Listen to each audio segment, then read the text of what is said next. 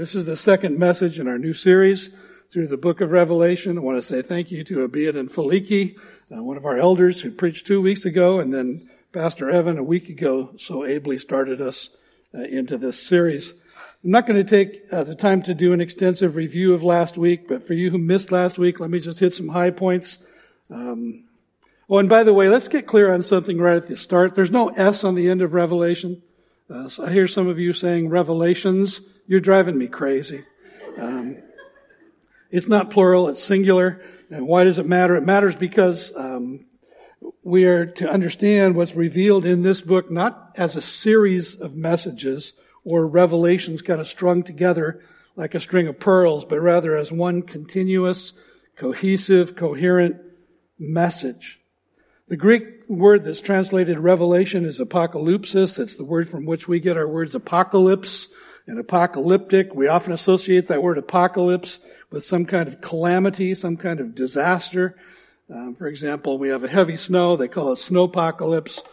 If you saw the movie Apocalypse Now, if you're old enough to remember that movie, you know that was no picnic either. But it actually means something quite different. It's the disclosure, the unveiling, the uncovering, the revealing of something that was previously hidden or previously undisclosed. And what is that? Who or what is being revealed? First and foremost, John wants us to know it's a revelation of Jesus Christ. The opening 5 words tell us exactly that. Revelation 1:1. It's not the revelation of John, it's the revelation of Jesus Christ. It's from God, it's through Jesus and the mediation of an angel, and it's about Jesus. It's for the 7 churches in Asia, and it is for us today. And John wants us to know that overarching and undergirding this entire book is a revelation of who Jesus Christ really is in all of His fullness. So when all is said and done, what we should hope and expect to come away with from this series of sermons is not simply a clearer understanding of things to come at the end of the age, but a fuller and a deeper knowledge of Jesus, the sovereign Lord, the only Savior, the soon-coming King that will be transformational to our lives now and will prepare us for His coming. In the opening section, specifically verses 5 and 8, John identifies Jesus as the faithful witness, first of all, the one who is faithful, who is true, who is trustworthy. He reveals Him also as the firstborn of the dead, meaning that He is the preeminent one who defeated death for us so that we no longer have to live in the fear of death. That term firstborn also suggests and implies that others are going to follow in the likeness of His resurrection. In verse 5 also is the title, the ruler of the kings on earth. He is the King of kings. He is the Lord of lords. In verse 8, He is the Alpha and Omega. He is the first and the last. In Hebrew, He would be the Aleph and the Tav. For us, He is the A and the Z, or for you Canadians, the A and the Z. He is the eternal one who lives and reigns outside of time, who knows the end from the beginning. Second, the latter part of verse 1 tells us that it is the revelation of things that must soon take place. We need to understand that word soon there in verse 1, because it doesn't necessarily indicate that the events that are prophesied will occur at a time in close proximity to when the revelation itself is given. But rather it means that when these things begin to happen, that they're going to unfold very, very rapidly, and they're going to unfold with world-changing power. Next, this is a book that was meant to be read aloud. It was probably sent as a circular letter from church to church until it was received and read in all of the 7 churches. In verse 3, we read that blessing is promised to those who read, first of all. Blessing is promised also to those who hear. Blessing is promised to those who keep, that is, who give heed to, rightly respond to what is written in this book. And I can't help but be reminded as I read that of the words of James, the brother of Jesus, who exhorted believers to be doers of the word and not hearers only, deceiving ourselves. And just a few verses later, James also promises, but whoever looks intently into the perfect law that gives freedom and continues in it, not forgetting what they have heard, but doing it, they will be blessed. They will be blessed in what they do. It's so easy to study God's Word with such an open mind that it goes in one ear and out the other. So as we read and as we hear God's Word to us through this book of Revelation, let's commit to being effectual doers of what God calls us to do in response to what He says to us. And notice that 5-word phrase, for the time is near. The time is near. The time of the fulfillment of all that God revealed and John in turn recorded is nearer today than it ever has been. One of the things we're going to discover along the way is that a central theme of the book of Revelation is worship. Worship. And that emphasis is inaugurated in verses 5 and 6 as John just breaks into a benediction of sorts. To Him who loves us, has freed us from our sins by His blood, and made us a kingdom, priests to His God and Father. To Him be glory and dominion forever and ever. Amen. In verses 7 to 8, then, there's the promise of Jesus' second coming. This is not the rapture of the church that's in view. Instead, in verses 7 and 8, we look ahead beyond the rapture of the church to the second coming of Christ at the close of the 7-year period that the Bible calls the tribulation, or the time of Jacob's trouble. Verses 7 and 8, behold, He's coming with the clouds. Every eye will see Him, even those who pierced Him, and all tribes of the earth will wail on account of Him. Even so, amen. I am the Alpha and the Omega, says the Lord God, who is and who was and who is to come, the Almighty. Jesus described that event in Matthew 24, 29 to 31, where He said immediately after the tribulation of those days, the sun will be darkened, the moon will not give its light, the stars will fall from heaven, and the powers of the heavens will be shaken. Then will appear in heaven the sign of the Son of Man. And then all the tribes of the earth will mourn, and they will see the Son of Man coming on the clouds of heaven with power and great glory. And He will send out His angels with a loud trumpet call, and they will gather His elect from the four winds, from one end of heaven to the other.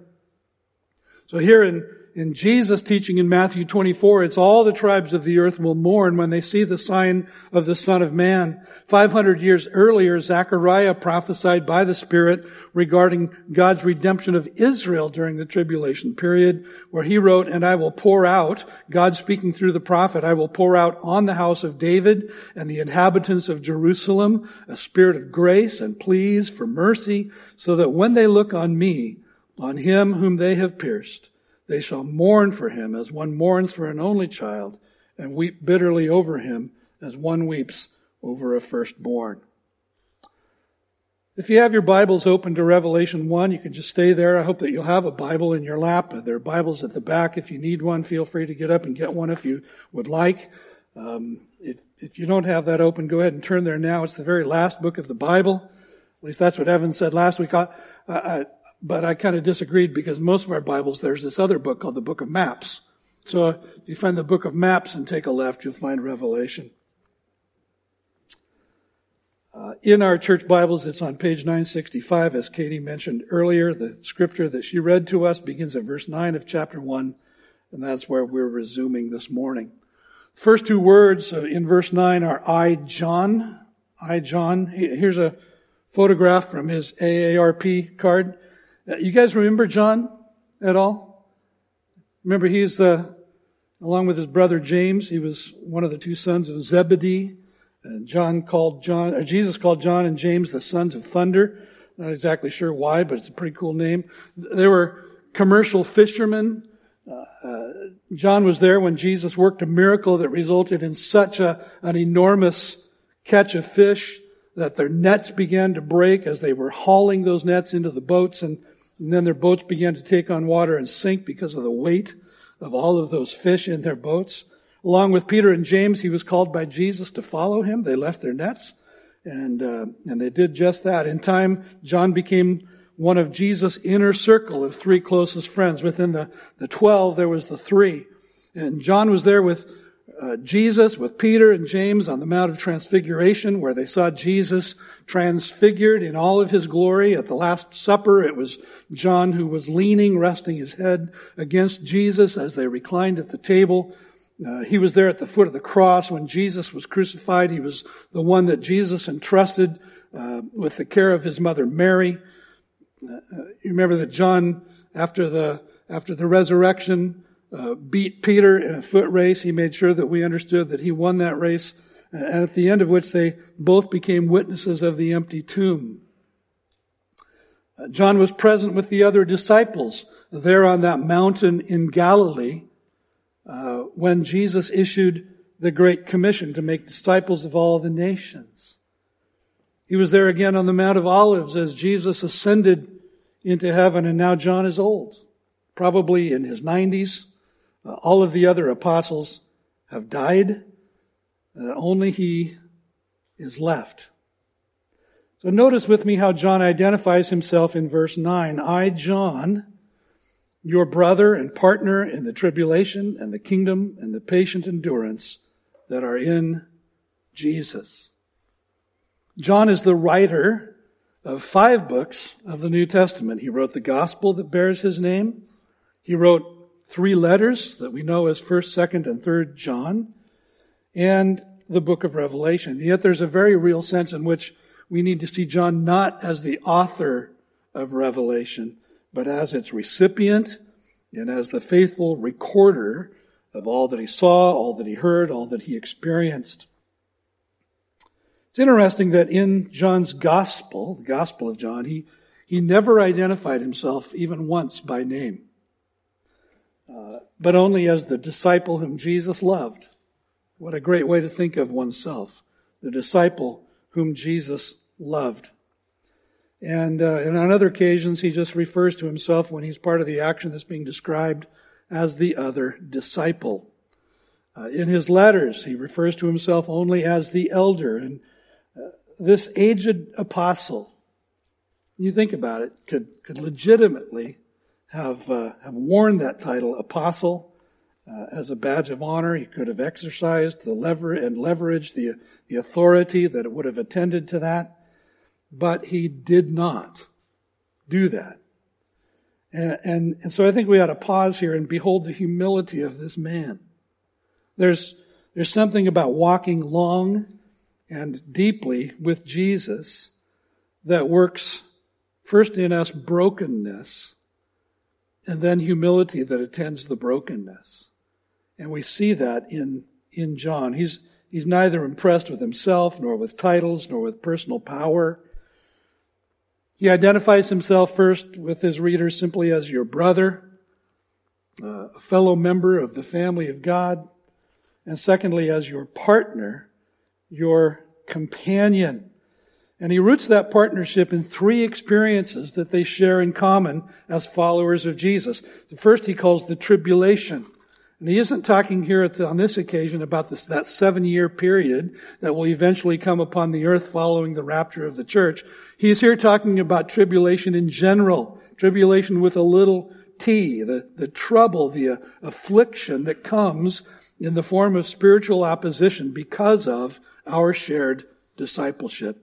I appreciate the way that the contemporary English version rendered the latter part of verse 9. It kind of compressed it together and rendered it this way. We suffer because Jesus is our King, but He gives us the strength to endure. We suffer because Jesus is our King, but He gives us the strength to endure. Jesus warned His disciples in John 15, if the world hates you, know that it has hated me before it hated you. If you were of the world would love you as its own, but because you are not of the world, but I chose you out of the world, therefore the world hates you. Just a chapter later in John 16, He said to them, in the world you will have tribulation. You're going to have trouble, but take heart, for I have overcome the world. Second shared experience John points to is the kingdom. The kingdom. Together they worshiped and obeyed Jesus Christ as their sovereign. The Emperor Domitian, the Caesar at the time of that the Revelation was written, had made himself out to be God. similar to some earlier Caesars, but the true kingdom of God submits only to Jesus as Lord and King. The third shared experience is the patient endurance in Christ Jesus. That word translated, the word endurance is translated from the Greek word hupomone. A literal translation is just to remain under. To remain under. As Paul wrote to the church in Thessalonica, he affirmed them in chapter 1 verse 3 for the fact that the hope that you have in the Lord Jesus Christ means sheer, dogged endurance in the life that you live before God, the Father of us all. So John wanted his readers to know, look, I'm not above you. I'm with you. We're in this together. I'm reminded again of the warning given by the writer of the book of Hebrews. Let us consider how to stir up one another to love and good works, not neglecting to meet together as is the habit of some, but encouraging one another, and all the more as you see the day drawing near. In this time in which we are living, when people are abandoning the church and giving up their hope in Christ and deconstructing their faith, how important it is that we commit to being together and recognizing who we are as the family of God. I think we're going to discover together as we go forward that a significant part of what it will mean for us to keep the things that are written in the book of Revelation, as in all of the Word of God, will be just that. To renew our commitment to each other, to faithfully gather as brothers and sisters in Christ, partnering together, encouraging one another, to endure in and through the trouble that comes our way and will come increasingly our way simply because we are disciples of Jesus Christ. I read someone this week who said, here's how to understand biblical prophecy. It's going to get bad, and then it's going to get worse, and then it's going to get worse than that, and after that it's going to get even worse, and then it's going to get worse than you can imagine, and only then will it get better. There's the revelation. Thank you. See, we need to learn, because of that, at a much deeper level than ever, what it means to be what John describes himself as, adelphoi, brothers and sisters to each other, and soon koinonoi, partners in the gospel, in tribulation, in the kingdom, and in endurance with each other. There's a whole lot more I could say about that. I'm going to move on. In verse 9, we find John on Patmos. On Patmos. I, John, was on the island called Patmos on account of the Word of God and the testimony of Jesus. Exhibit A of John's partnership in the tribulation is that as an elderly man, he was exiled to a Roman prison island called Patmos. And there you'll see one view from one part of the island. And he was exiled there because of his persistence in teaching the Word of God. He wouldn't stop. He wouldn't stop proclaiming the testimony of Jesus. He was arrested. He was exiled because Christianity seems to have fallen out of favor with the emperor. According to a historian of the time, even in his old age, John was required to work in the Roman mines on that rocky island, which would suggest that this very old man, can you imagine, may have been brutally treated by the Roman prison guards along with the other prisoners. Patmos is a little tiny island. It's just 10 miles long, 6 miles wide. It lays 40 miles off of the mainland of Turkey in the Aegean Sea. So some of the early church fathers, you may or may not recognize these names, including Irenaeus, Clement of Alexandria, Eusebius, indicate that John was sent to the island of Patmos during the reign of the Emperor Domitian. Domitian was emperor of Rome from AD 81 to 96. And so would have been during that time that John, somewhere in that time, that John wrote or received the revelation and recorded it.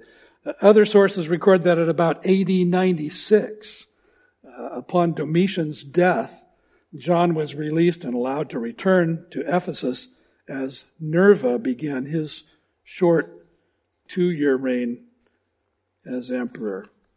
It just occurred to me with a name like Nerva, maybe that's why he didn't last more than 2 years. Just got on his nervous. So John is on Patmos. He's in the Spirit. Notice verses 10 and 11. I was in the Spirit on the Lord's day, and I heard behind me a loud voice like a trumpet saying, write what you see in a book and send it to the 7 churches, to Ephesus and to Smyrna and to Pergamum and to Thyatira. I read this week that it's actually pronounced Thyatira, but I can't do that. It's always been Thyatira to me. And to Sardis and to Philadelphia and to Laodicea. That phrase, in the Spirit, is actually a special expression. It's used only 13 times in the New Testament, so it's one that we need to understand. The Apostle Paul used it 6 times in his epistles. John uses it 3 times here in Revelation. So when you come across that phrase, as you're reading the Bible, just remember that it refers to an individual receiving a special filling of the Holy Spirit for the express purpose of prophesying. For example, David, it says, prophesied in the Spirit. Old Simeon in the temple prophesied in the Spirit when he saw the infant Messiah in the arms of his mother. So here in Revelation 1, the Apostle John was in the Spirit as he took up his pen to record these prophetic words from the Savior.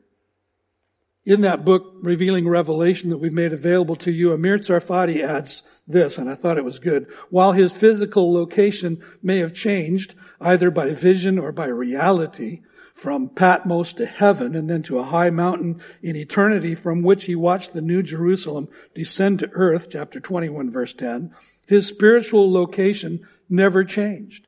He was in the Spirit from start to finish. So from the beginning of the revelation to the very end,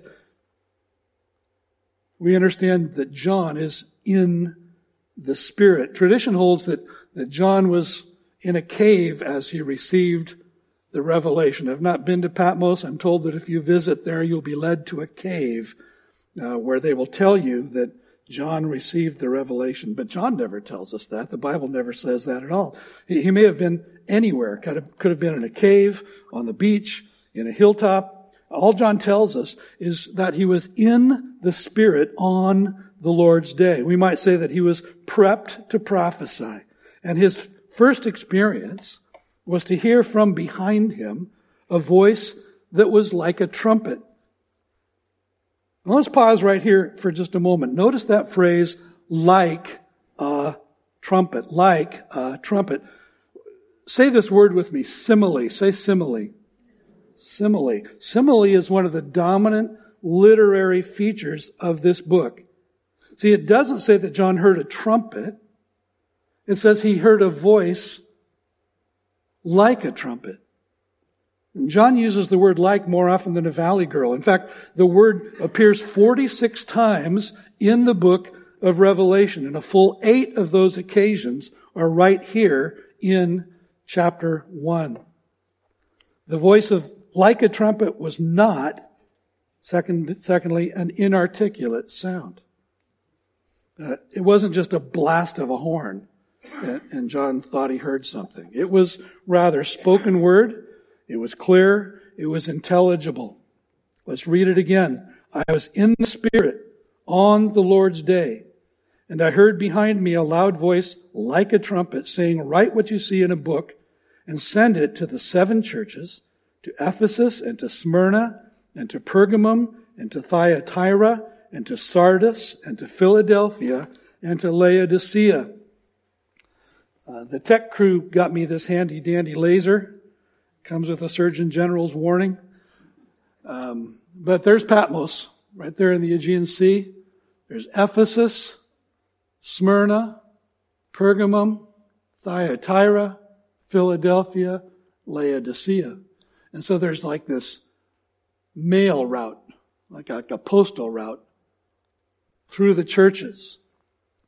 In the next 2 chapters, we're going to gain insight into the lives of the churches in each of these 7 cities. I listened to a message from a prominent evangelical preacher who suggested that John hand wrote 7 copies of the Revelation and sent 1 copy to each of the 7 churches. That may be. I don't know. I'm pretty sure there was no Xerox in those days.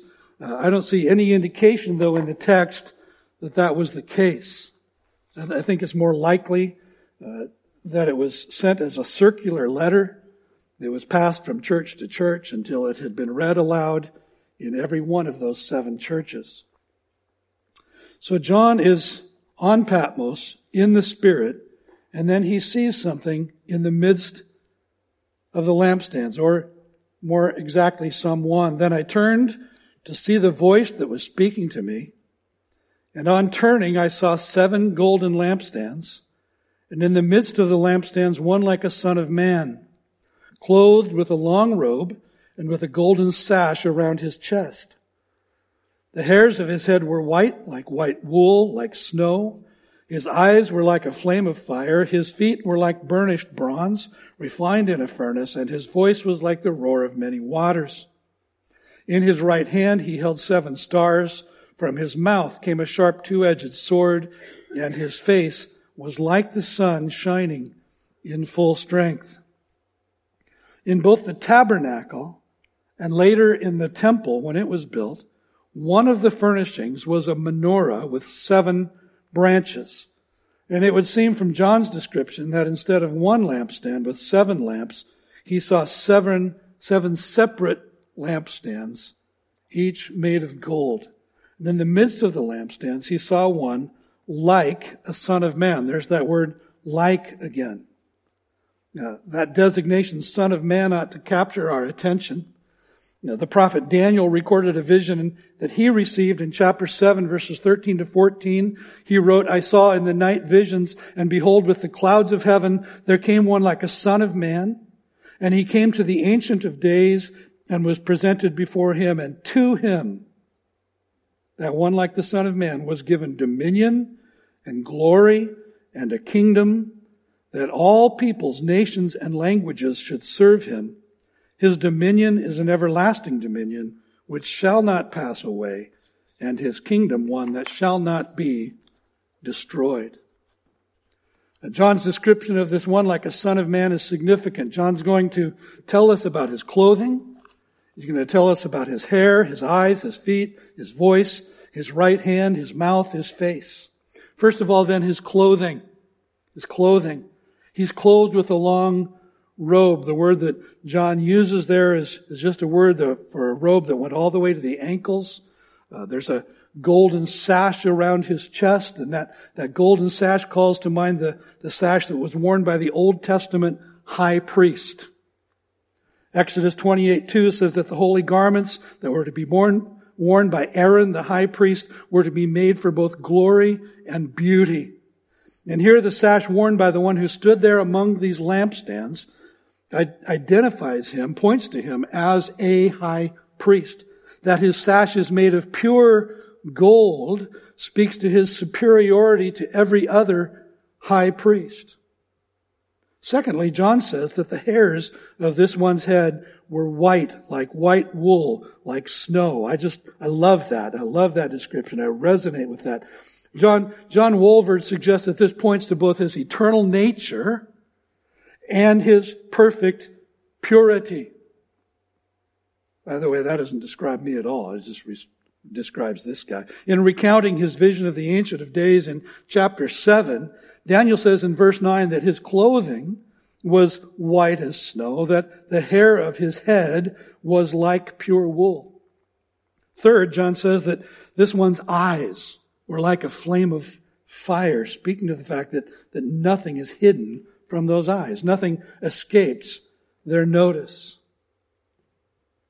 I don't know if you'd be terrified yet, just from this description. I'd be terrified already, seeing this vision. His eyes search out every sin, so as to execute judgment upon all impurity. Looking forward in Revelation to chapter 19, verse 12, Jesus is revealed there as a warrior on a white horse who judges and makes war in righteousness. And John says again of him there, his eyes are like a flame of fire. Fourth, this theme of judgment is continued in verse 15 where John turns to his feet, which he describes as appearing like burnished bronze refined in a furnace. In the tabernacle and then in the temple, the brazen altar and other items made of brass or bronze were used in connection with the offering of sacrifice for the sins of the people.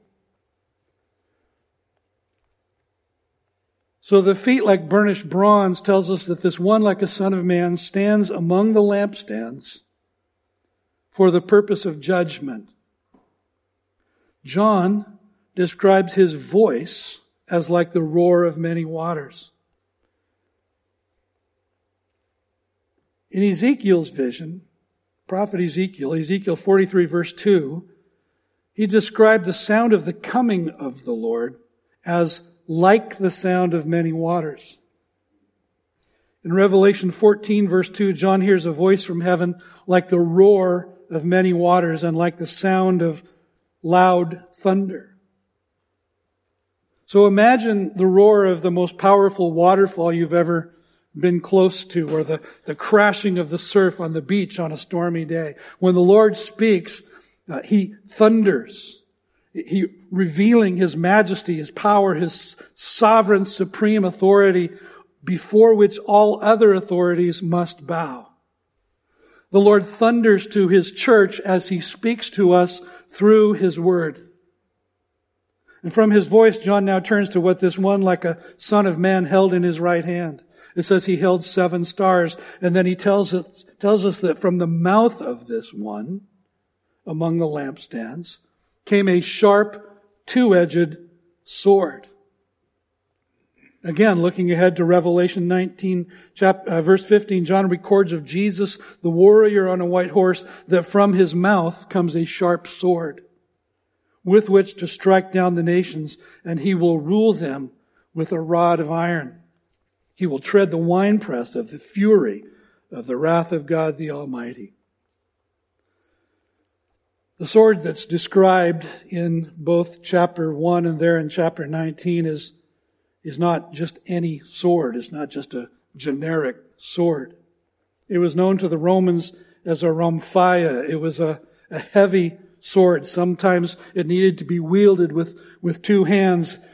It was intended not merely to wound, but to devastate upon first impact, to minister death and destruction, swift and sudden death to an enemy. And once again, the image is one of judgment and the omnipotent nature of the one that John encountered. Finally, John describes the face of this one like a son of man as shining in full strength. On that day, when Peter, James, and John accompanied Jesus up to a high mountain and he was transfigured before them, the gospel writers report collectively that his clothes became radiant, dazzling white as light, intensely white, as no one on earth could bleach them. And the appearance of Jesus' face was altered and shone like the sun. So given the evidence, let me ask you, who was this one, like a son of man, who was moving among the lampstands? Jesus. John is encountering none other than the risen, ascended, glorified Jesus Christ. In verses 17 to 20, John finds himself at Jesus' feet. When I saw him, I fell at his feet as though dead. But he laid his right hand on me, saying, "Fear not, I am the first and the last and the living one. I died, and behold, I am alive forevermore, and I have the keys of death and of Hades." Like many before him, realizing that they were in the presence of the living God, John did a face plant as though he was dead. Abraham before him did that. Ezekiel did that. Daniel, Isaiah, others fell on their faces before the presence of the Lord. For John, this was not like those days. Those earlier days when he experienced that intimate daily fellowship with Jesus. When he accompanied him in his ministry. This was entirely different. Jesus' power, his majesty are no longer veiled. He now stands before John as the righteous judge. And yet, Jesus laid his right hand on his old faithful friend and said, John, don't be afraid. Don't be afraid. You know, throughout the Bible, those who found themselves in the presence of God were stricken with fear that they would die. Because the Bible says that no one can see God and live. But Jesus tells him why he need not be afraid. He said, I am the first and the last, and the living one. I died, and behold, I am alive forevermore, and I have the keys of death and Hades. I've defeated the power of death. I have complete authority over both death itself and the place of the dead.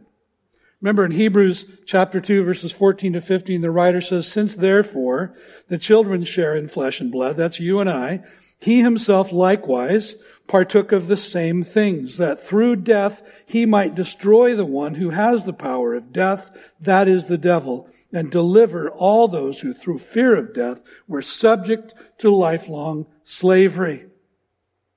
See, the reason that Jesus took on human flesh comes right down to this very moment that John is prostrate before Jesus. And Jesus said on that basis, don't be afraid, John. There's nothing for you to fear. You don't have to fear dying. You don't have to fear anything related to death anymore. Don't be afraid, John.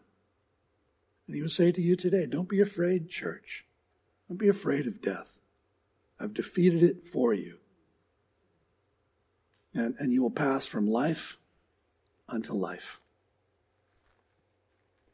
Jesus encourages John. I think he probably raised him to his feet, and then he commissioned him to write. Write, therefore, the things that you have seen, those that are, and those that are to take place after this. And I would suggest to you that here is a basic outline for the entire book of Revelation. The things that you have seen correspond here to this first chapter. Those things that are correspond to chapters 2 and 3. And again, by the way, right through the end of November, that's where we're going to be focusing our attention. Starting next week, we're just going to take one of the 7 churches at a time and examine what Jesus has to say to each of them. And then, those things that are to take place after this correspond to chapters 4 to 22. Finally then, in verse 20, Jesus gives an explanation for the stars and the lampstands. And by the way, let me just interject here. Some of you have expressed that you're just kind of afraid of the book of Revelation. You know, it's just kind of overwhelming. And one of the things that you'll find, and I hope that you'll find, if I do a good job on this series, you will understand this, that which is symbolic is nearly always explained. Nearly always. There are some things that remain mystery, but there is a clear demarcation in the scriptures between that which is literal and that which is symbolic. And so we'll get there. We'll understand it. You just have to kind of take your time, and that's what we're going to do. So here in verse 20, Jesus gives an explanation for the stars and the lampstands. As for the mystery of the 7 stars that you saw in my right hand, and the 7 golden lampstands, the 7 stars are the angels of the 7 churches. And the 7 lampstands are the 7 churches. Stars, the angels of the churches, the lampstands, 7 churches. The Greek word angel, or angelos, simply means messenger. The generic use of the word means messenger. Like your mailman. It's a messenger. One who delivers a message. One theory then is that God has kind of assigned to every church an angel. Possible, I suppose. Like to think that might be true. I don't think the Bible teaches that. I think there's a better interpretation, and that is that the angels are, in fact, the pastors or the elders, the messengers to the 7 churches. Why do I believe that? For 2 primary reasons. One is that they're in the hand of the Lord. They're in the right hand. The right hand in Scripture is always the hand of strength. And so in the right hand of the Lord are church leaders, pastors, elders. They're in His hand to be used by Him. But secondly, the hand of the Lord is a place in Scripture of protection. It's a place of security. And we never read that angels are in need of protection in any way, or for that matter, they're not protected. But oh my goodness, do pastors need protection? I need protection. I hope you pray for that for me and for Pastor Evan and the other leaders of our church, the elders. Protection. The 7 lampstands represent the 7 churches of Asia. I'm going to talk next week about why the number 7. But observe this, that the role of a local church, think about the image of a lampstand symbolizing a church, a local church. The role of a local church is to bring to its community the light of the gospel of Jesus Christ. Am I right? That's why God has called us here. And of course, the light is not ours. It's His. We are to be reflectors of the true light. And I think you'll agree with me that many churches today have forfeited the privilege and the responsibility of serving as lampstands, of bringing light. They've given themselves instead over to all kinds of purposes, all kinds of causes, that they don't believe anymore in God's Word. They no longer embrace their confidence in the gospel. And so what they're preaching is something inferior to the gospel. And the influence they're exercising is something other than redemptive in the final analysis. The image of the risen, ascended, glorified Jesus Christ moving among the churches, wearing a long robe and a golden sash, his hair white like wool, his eyes like a flame of fire, his feet like burnished bronze, his voice like the roar of many waters, with a massive, sharp, deadly sword coming out of his mouth, is an image of judgment on the church. It's an image of judgment on the church. The Apostle Peter wrote, "For it is time for judgment to begin at the household of God." And if it begins with us, what will be the outcome for those who do not obey the gospel of God? Jesus, our high priest, is moving among the churches. I hope He's moving in our church. But this I know, that the role of a high priest is to intercede for the people. And God's Word tells us that Jesus always lives to intercede for the saints. His job right now is to intercede for you and for me, for us collectively. He's praying for us. He's interceding before the Father for us. This morning, if you don't know Jesus Christ as the only one who can save you from your sin, from an eternity separated from Him, I want to invite you. No, actually, I want to urge you to bow your knee before Him as both Savior and Lord. He's coming again soon. He's promised He will. The signs are accumulating that moment is coming soon. He is the first and the last. He is the eternal God. He is the living one. He died, and when He died in your place as your substitute. He bore your sins, the Bible tells us, in His body on the cross, and then He was buried. He rose again on the third day following His death, as He promised He would, and He is alive today, and He is alive forevermore. He's alive eternally. John wrote of Jesus in chapter 1 of his gospel, in Him, that is Jesus, in Him was life. To a man named Nicodemus, Jesus said that God loved the world so much that He gave His only Son, speaking of Himself, that whoever would believe in Him would not face eternal death, but would receive the gift of eternal life. And He Himself is that gift. To receive Jesus is to receive life. Before He went to the cross, Jesus said, I am the way, I am the truth, I am the life. No one comes to the Father but by me. And John, in one of his letters, said this, he who has the Son has life. He who does not have the Son of God does not have life. So do you have life today?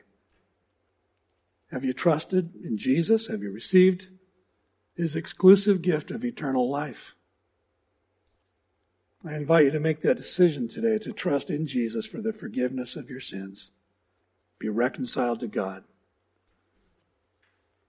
And to know that your eternity is secure. Perhaps you're a Christian this morning who needs to do some business with God, to confess and repent of some sin in your life.